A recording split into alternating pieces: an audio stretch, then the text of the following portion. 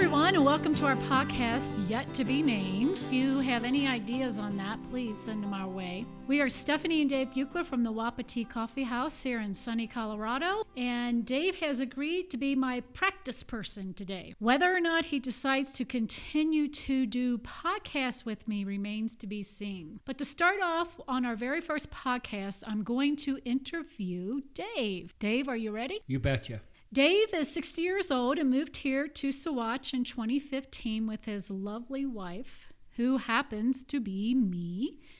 First, I'd like to thank you for supporting this podcast venture and joining us here today. You betcha.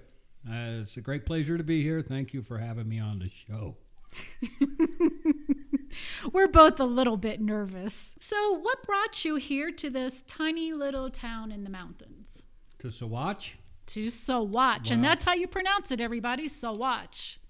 As you know, we came to Saguache because it was one of the places in Colorado we could afford. And that's pretty much it? Pretty much it. So what brought you to Colorado? I mean, why would you want to come here versus the Red River Gorge, Kentucky? I mean, we lived in a beautiful area in Kentucky, and we decided to come out here. What brought you here? Well, if you look out the back window, you can look and see about, 2 miles away, in that 2 miles stretch that you can see, which you couldn't see in Kentucky that far, especially in the summertime. In that 2 miles, you can see there's not a house, not a person, not a building, not a car, not a soul in any direction. Well, I won't say any direction, but at least out the back way. Out the back way, yes. And I agree. Right now, we are looking out our back window, and it is absolutely gorgeous. It's a little bit windy today, but it's beautiful here in Saguache. So you not only hunt, but you also fish. Yeah. That's another reason why you really wanted to come to Colorado. I remember we would sit on our porch in the Red River Gorge, Kentucky, and you would talk about your dream of moving to Colorado and hunting big game and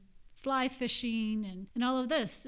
Is that another reason you moved to Colorado? Oh, absolutely. All the public land that's here in Colorado is second to none. And, maybe second to Montana, but it's a lot colder up there in the winter. So that is true. We can ask our friend Larry Day about that. You not only hunt, but you also fish. What kind of fishing is it that you like to do? I like to fish in water for fish. That's pretty much it. You just like to fish? I like to fish. Fly fishing is probably my favorite venture. When I started out, I grew up camping and hunting, fishing with my parents, and when I was real young, of course, I didn't know anything about fly fishing, so I used conventional tackle and actually had a little plastic thing that I started off with that I replaced the hook on real quick, put a real hook on there, and much to my parents' dismay was catching fish. They didn't figure on that little plastic thing. But so you caught fish, and did they cook them up on the grill? They were a little small. Okay. What is the difference between fly fishing and cast fishing? Cast fishing, conventional fishing, I think is what you're referring to, is using either spinning gear or bait casting gear. And basically that is your lure or your bait, whatever you're using, is the heaviest part of the line, and that's what actually casts your line out. In fly fishing, your line is the heaviest part of your outfit, and that's the line that carries your bait, or in this case your fly, out to the water. So it's a different technique, different types of rods and reels. Okay, so what type of fish do you catch fly fishing? I know trout is a big one, but can you catch bass fish? Or you can catch any fish on a fly rod that you catch on conventional tackle. Okay, that makes sense. So when you're out fly fishing, it seems like you are catching mostly trout. Is it because there are not other types of fish in the stream? That is correct. Here in Colorado, mostly the waters are very cold, the streams, the rivers very cold, and they generally are a very good habitat for trout and salmonoids. Some places the water gets warmer, and then you can find bass and some pike and other warm water species, but mostly the waters coming out of the high mountains are very cold, they're very clean, so it's a prime place to have trout. What kind of trout are native here to Colorado? Are native to Colorado, the greenback cutthroat trout is the only trout here really that was a native to these waters before they were stocked back in the early 1800s with brook trout and brown trout. They started to introduce, and by that time there was a lot of degradation going on out here, a lot of mining, a lot of pollution, and they were trying to replace some of the fish that were lost due to all that. So they brought in brown trout, brook trout, rainbow trout, other kind of trout, and those were the early stockings. But the native fish here is the greenback cutthroat trout. So the cutthroat trout. Now, I know from talking to Game Warden Clayton that there are some trouts that they want you to catch and not release in certain streams. What fish is that? Is it because it kills the other trout? Well, he's probably referring to some kind of program where they are trying to take all the fish out of an area in order to reintroduce species. A lot of that's going on right now up here.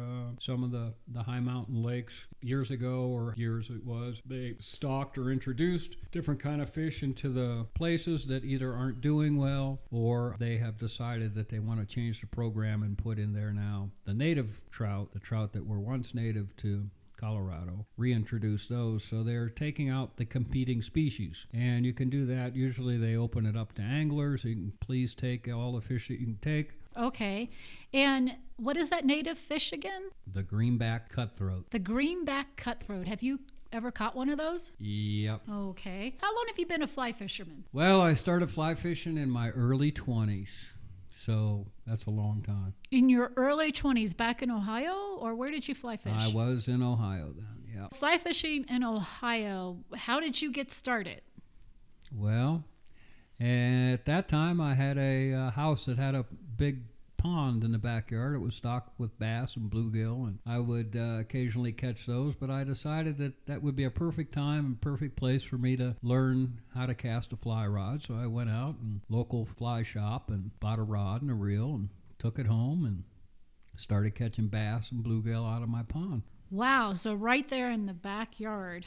That's interesting. For those who are looking to get into fly fishing, what are the first steps? Well, the first step is just really see if you like fishing. If you've been fishing very much, then you know whether you kind of like fishing or not fishing. And then if you kind of like fishing and you decide that you want to try something a little different, try fly fishing, that something might be interesting to you, then you go down to your local fly shop and tell the guy what you're looking for, that you're interested in. And there's fly rod outfits and everything in everybody's budget. So what kind of equipment do you recommend to start without breaking the bank? Because fly fishing equipment could get pretty expensive, right? Well, it's like everything. You can spend as much as you want, pretty much. They have fly rods that start at $150, $200 and go up from there all the way up to $1,000, $2,000, $3,000.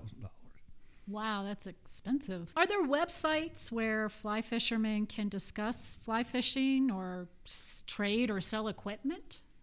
Sure there are. There's North American Fly Fishing Forum and other areas, I guess, other forums.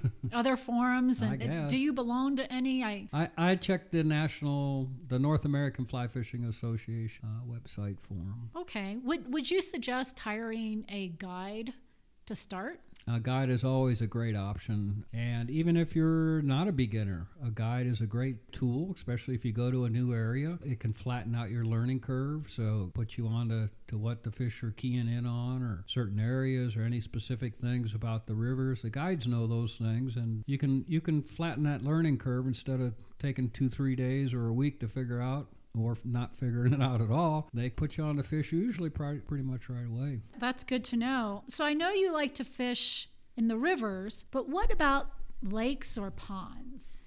They're all good. I like the moving water. I like the feel of the current when I'm standing in it. But there's certainly some excellent lakes here in Colorado, ponds, high river, high mountain lakes, and there's a couple of very well-known lakes here that produce some pretty big trout, 10 pounds, 15-pound trout. That's a huge trout. Those are the high mountain lakes. They're high mountain in the regards that they're up South Park, Spinning Reservoir, 11 Mile Reservoir. These are a couple of the big ones. Terra Reservoir. They're all up in South Park, and they're part of the South Platte River. And those are some excellent high mountain, if you want to call it, lakes that produce some pretty good size, what most people would say trophy size fish. Have you ever fished above 11,000 feet? I don't know. Maybe. So there's not really anything that's different when you're, I guess, is it worth hiking up that big old mountain to that high alpine lake that's at 12,000 feet? Is it worth it? Oh, yeah. I mean, it all depends on what you like. I mean, I like the solitude. I like the serenity. I like the views. And you can't beat that at a lake at, say, 12,000 feet somewhere. And you don't really know until you get there whether it's worth fishing or not. And that's sort of the fun sometimes. And a lot of unexpected gems up there. A lot of big fish in some of those lakes that don't get fish and they don't get pressure. The only real difference is that up that high, you don't get a lot of the bugs that you do down lower. So the fish are pretty much feeding on different things up there than they would at a lower elevation where there's more bugs. That makes sense. I remember one time a couple of years ago, we actually hiked up to Wild Cherry Lake, and you went fishing while I hiked the 13ers that were around the lake. Do you remember that day? Yeah, I remember that, and the dogs were running all over, and then a party of about 100 hikers came in. Yeah, that was really weird. They didn't stay long. It was very windy up there, and yeah, there's some very nice cutthroat trout up there. I won't say big because then everybody will be hiking up there to see what's up there. But there's the water in high mountain lakes is very clear. Your approach and has to be very stealthy. There's a lot of wind up there, so there's a little tricky and a little different fishing than some other places. So you use different fishing techniques. Yes. When you're up high. Okay, because of that high wind. Where is your absolute favorite place to fish? Where the fish are biting. Oh, come on. You don't have a favorite place? I know that you fly fished in Montana, you fly fished here, Kentucky, Tennessee, Ohio. I really like small mountain streams. I like way up high in the wilderness area. There's a couple of places I have in mind here along Continental Divide that are pretty close to the house. That's another thing. You don't have to drive very far. And yeah, that's probably my favorite, some small high mountain streams. And yes, there's greenback cutthroats up there. Ooh, nice. So do you plan on taking a few out-of-town trips this year, fly fishing? Lots of them. Lots of them. Well, that's just great. When this virus thing is over. Oh my gosh, this virus, yes. In general, what is the best time of day to fish? When you can get out. Really? You don't suggest morning, afternoons? Yeah, I say that kind of in a joking manner. But yeah, mornings and evenings has always been the traditional best time to fish when the light is a little bit lower. But middle of the day can be great, especially on a cloudy day or overcast day, on a rainy day, snowy day. Those are really great times to fish because the bugs that come off the water then, it takes much longer for their wings to dry. The rain can kind of pelt them down and smush them on the water surface, and basically the fish just get an easy meal that way. Okay, so fly fishing, let me get this straight. Fly fishing is more about what is outside of the water when it comes to bait. Yeah, when it comes to bait, it's I wouldn't say outside the water because they obviously have to be in the water for the fish to eat them. So you can see things outside of the water sometimes. You could notice what bugs are flying around, but that might not be what's hatching. You could see caddisflies flying all around, but they're actually eating blue-wing olives or they're eating PMDs or whatever else. So okay, for our listeners, what is a caddisfly? It's a type of insect. It's a type of insect. It's a fly. It flies around. Yeah, there's a few different categories. There's mayflies, caddisflies, stoneflies, what they call true flies, which are midges. Midges. Okay. Midges are the little tiny black ones, right? They're usually really tiny, but they just belong to a family of what they call true flies. They have a complete metamorphosis going on. They have, for example, they start by an egg, and then they become a larva, then they become a pupa, and then they transform into an adult. And you create flies for each stage of this insect. Right. You create an egg? Or is that too soon? That's too soon. Okay, so then you create the little... The larva, the pupa, and the adult. 3 stages. I understand. If there's 3 stages of that bug. See, stoneflies, for example, they don't have a complete 3-stage cycle. Mayflies don't. They have what's known as a nymph, which is similar to the larval state. Then from a nymph, they crawl out of the water and hatch into an adult. They skip one of those stages. So yeah, you're not tying all the different stages for all different bugs because not all bugs have the same stages. And also you use different bugs at different times of the year. Yes. What about the weather? Does the weather affect what kind of fly you're going to use for that particular day? Well, more than the weather are the water conditions, temperature, because of what might be hatching or not hatching. And if there's no hatch, then maybe you're going to fish something a little different, a streamer or a nymph or something like that, just to see what's there. Oh, okay. So you tie your own flies, right? Yep. How long have you been doing this? Well, I started that shortly after I started fly fishing. You figured if you were going to jump into this, you might as well just jump head first. Well, I heard there was a lot of different aspects to fly fishing and a lot more to tying flies. And that's what I was into. I wanted to see how far I could get into something. Yeah, a lot of stuff. Nice. What kind of materials do you use when you're tying flies? All kinds of different materials. Well, synthetic, natural. I see deer fur and feathers, and you can use all kinds of stuff. Historically, going back in time, of course, there were really no synthetic materials back in the turn of the centuries. 1400s or whatever. They didn't have polypropylene or whatever, so everything was tied with natural material. And over the years, some synthetic materials have come along. I still really enjoy tying with natural materials. I think nothing looks cooler than some of the feathers and pieces of fur. But there's certainly places for synthetic fibers or foam, things like that too, that are easy and float well. There's a place for about everything. But I prefer to tie with natural. Do some fly fishermen only use synthetic? Probably. I know that really cute Swiss fly fisherman guy. I think he only used synthetic. Actually, he does because he's fishing for pike. Oh, okay. But there's a good bunny leech, it's called, a bunny fly that's tied with some rabbit fur. Yeah, synthetics generally hold up a little bit better than some of the natural stuff. How long does it take you to make a single fly? Oh, it depends. You can whip them out in a couple of minutes or an hour. An hour for a single fly? Yeah, it depends on how complicated it is. Well, that explains a lot. Yeah. Okay, do you have any advice out there for the beginner fly fisherman? Get yourself a rod and a reel and get out when you can. Are there any etiquette things that you want folks to know about? Beginner fishermen, anything etiquette-wise?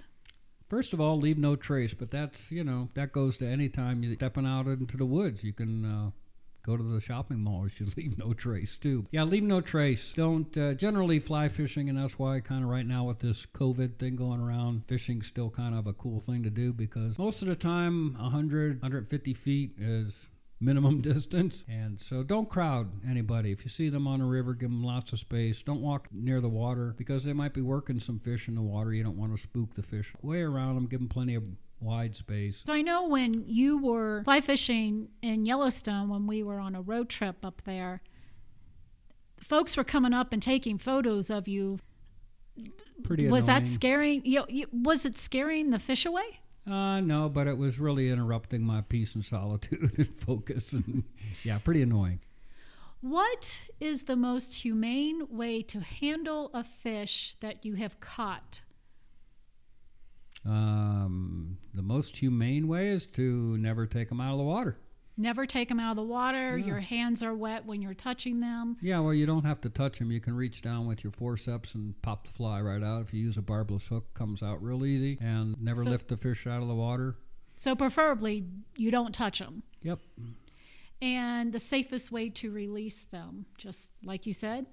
Yeah, that's the best way. I mean, if you do have to use a net, then use a rubber net, not a nylon, because the rubber will keep their slime coating intact. The most important thing to a fish is his slime coating, and that prevents him from getting any sickness or bacteria or anything. If you wipe that slime coating off, then he's more apt to get sick. So that's why you always want to handle a fish with wet hands. Use a rubber net so that it doesn't wipe that slime coating off. Try not to take them out of the water because, they don't breathe air. They breathe water. So you don't want to, just think about you sticking your head underneath the water as long as it takes you to get that hook out of his mouth and see if you can hold your breath that long. That makes sense. It's obvious that you have a lot of respect for fish as well as nature itself. Tell me, why do you fish? Wow. I don't know. There's books written about why people fish and all kind of stories and all, but when it comes right down to it, I don't really know the exact reasons. I mean, there's lots of reasons. It's solitude. It's the being out in nature. It's slowing down, and I guess in the end, everything sort of relates to fly fishing. Tell me about your most memorable fishing experience. Not necessarily the one that got away, but the day you'll always remember. There's quite a few of those. Most recent one was a beautiful rainbow that I caught on my dad's birthday, and he had asked me to catch a fish for him that day, and I said, okay, I'll take a picture of it, Dad. And that's quite a thing because I usually don't take the time to take photographs. It's a little bit longer to fish out of the water, a little more time involved. But I saw a fish feeding in the current, and I docked into position, and on a second or third drift, he took the spinner, and it was a beautiful, pretty close to 20-inch rainbow trout. I had landed, and it was just a very memorable experience. 20 pounds, I mean, that's big. 20 pounds is big for 20 a trout. pounds would be huge, but it was 20 inches. Oh, 20 inches.